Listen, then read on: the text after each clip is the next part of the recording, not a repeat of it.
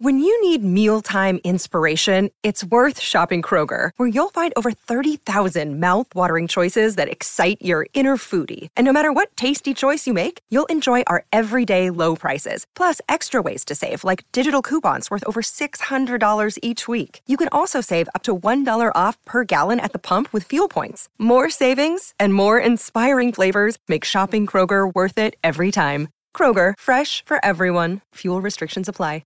Another day is here, and you're ready for it. What to wear? Check. Breakfast, lunch, and dinner? Check. Planning for what's next and how to save for it? That's where Bank of America can help. For your financial to-dos, Bank of America has experts ready to help get you closer to your goals. Get started at one of our local financial centers or 24/7 in our mobile banking app.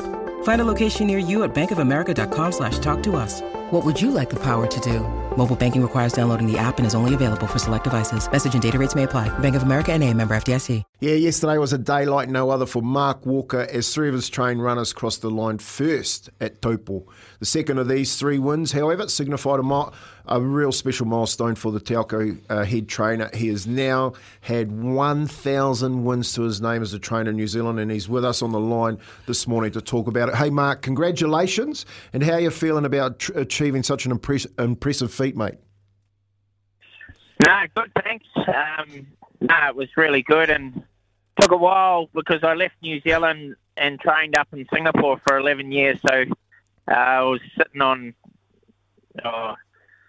900 odd before I left, so certainly good to come home and finish it off.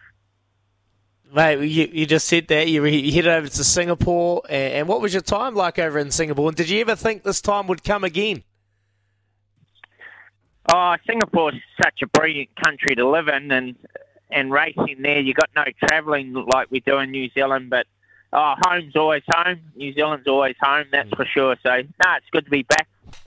Mark, I've really enjoyed, the Tangerine Army running around. You've got such a good strike rate, so anyone that's following them would be so happy backing you this year. Is there something that's really stood out for you this year, one of the horses that you're thinking, man, I'm really looking forward to training that horse in the future?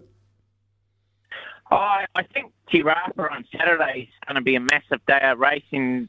The BCD Sprint, I think, will be the best race in New Zealand this year because all the guns are there. So we're just hoping Imperatrice can carry on her winning way.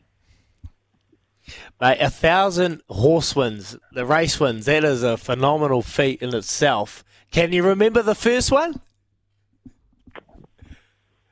Yeah, it was a horse called Galaxy Lover at Te Rapa about 20-something years ago, yeah. It's a long time ago, mate. What an experience and the entertainment you've provided all of us throughout the years. I just want to ask you this question. We had Louis on a while back tipping out Dynastic going forward and winning the Derby. And on the weekend, I backed it. How's Dynastic tracking over the last couple of months? Has Dynastic got a big future ahead of it? I think he's still a live chance in the Derby. Just needs better ground. He ran at Te Rapa last Friday. It was quite wet, but he ran fifth. But I think if it was a better track, he would have been a genuine chance. But he's still, the Derby's not to march for, so he's still in the mix anyway. Mark, DC was a massive player at Karaka again, along with yourself at the sales. You've gone and spent plenty and filled up a few syndicates. What horses can we look forward to in the future? I think there's quite a few, but the Sail Topper was an outstanding filly, a Fastnet Rock filly, so look to her in the future. But there's plenty of others there, and not necessarily the expensive ones either. In particular, there was a Capitalist filly that cost $75,000 that Karen and all her girlfriends, they're going to race her. So horses like that, there was still some terrific value there. Yeah, plenty of value, especially around the Te Ako runners. Hey, Mark, coming back from Singapore, you've gone over there, you've had some success. Has there been changes, I guess, in the racing game that you've been able to see of late? And are you looking forward to the future of New Zealand racing in New Zealand? I think there's a lot of things happening, and in particular what's happening at Ellerslie with the new Strath Air track and also the the prize money's meant to be racing for 100,000 in most races on a Saturday. I think that'll be the game changer for New Zealand racing. Talk to us about the racing tracks at the moment. I know there's been a lot of chat regarding the track conditions and the racing industry and where it's at the moment. For you, how have you been able to deal with that? I know it's a bit of a no-no when you're preparing for these races and then last minute they're getting called off. Has there been many chat from the racing industry, hierarchy in regarding what's going on in the future? Well, I think it's just been unprecedented. The weather that's attributed to all this, like look what happened in Auckland last week and the Coromandel, and it's just been unbelievable the amount of rain we've had, and apparently it's coming back next week as well. So it certainly hasn't helped matters, but New Zealand put in 3 synthetic tracks. These are all weather tracks. So they're doing a lot of good things, but of course Australia, everyone looks across the ditch and it's just so good over there, but we are improving all the time. Is that the solution, Mark, for all-weather tracks going to synthetic? I know they're racing at Cambridge today, and I've had trainers and they've had mixed kind of reports on it. For you, is that the solution, or is it just more money invested into these tracks, the irrigation, the drainage that's going to be needed? I think in the perfect world, if you had the money, you'd put in the same as Ellerslie. You'd put in another couple of those tracks. The Strathare in Singapore, we get huge amount of rain. You normally get thunderstorms each afternoon, and we had a Strathare track there, and the Strathare grass, and it's such a quick draining type of track.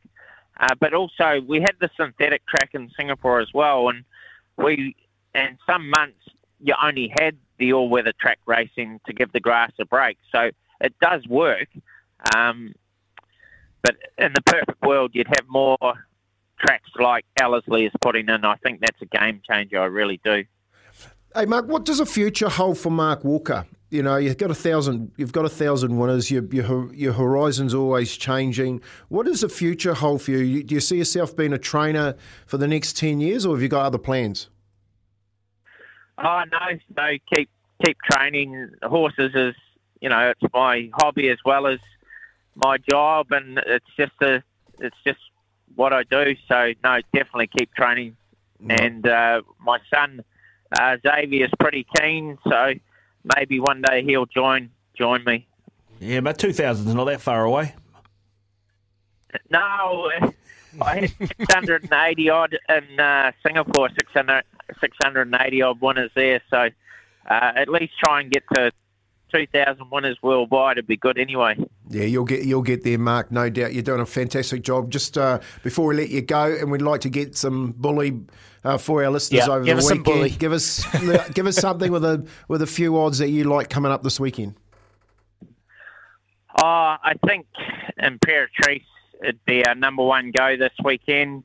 Probably closely followed by Wild Knight and the Herbie Dyke Stakes. They're our 2 main contenders this weekend, and we expect them to run very well.